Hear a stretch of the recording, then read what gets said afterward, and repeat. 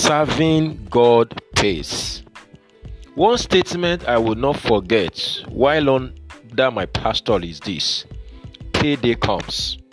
I didn't fully understand what it meant until I journeyed through life. I have seen the reality of this truth play out in different ways. Truly, serving God pays and payday comes. This is Destiny Castle's devotional with Demola Awoyele. Friend, serving God does not only cost, it also pays. A lot of people run away from answering God's call and fulfilling His purpose for their lives because of the fear of failure or the fear of the unknown.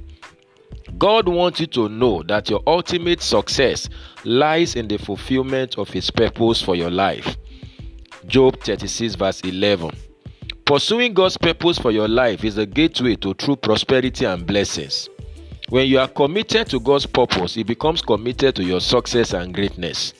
When you are about your Father's business, doing His will and carrying out His purpose for your life, you need not to worry if you will prosper or not. It is all in the calling. Mark 10:28-30, Luke 2:49.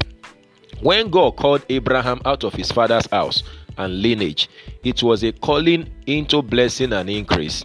Isaiah 51 verse 1-2. God will take care of you. He will never mismanage your life.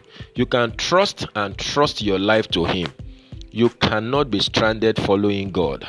When you decide to follow God, your path may not be like that of your colleagues you left campus with. It may not look like that of your family members. Some may think you are thoughtless or mistaken. They may be waiting for you to crash, but you will come out on the other side with God's glory shining upon your life. Psalm 66 verse 10-12. You don't need to compete with anyone or even rack your brain on how it would be. Just rest assured that God has everything worked out.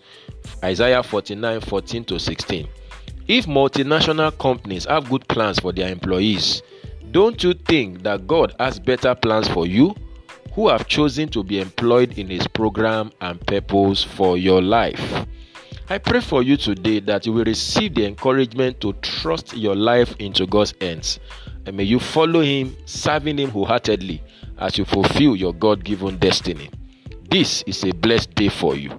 Go and win with Jesus. You will succeed. And bye for now.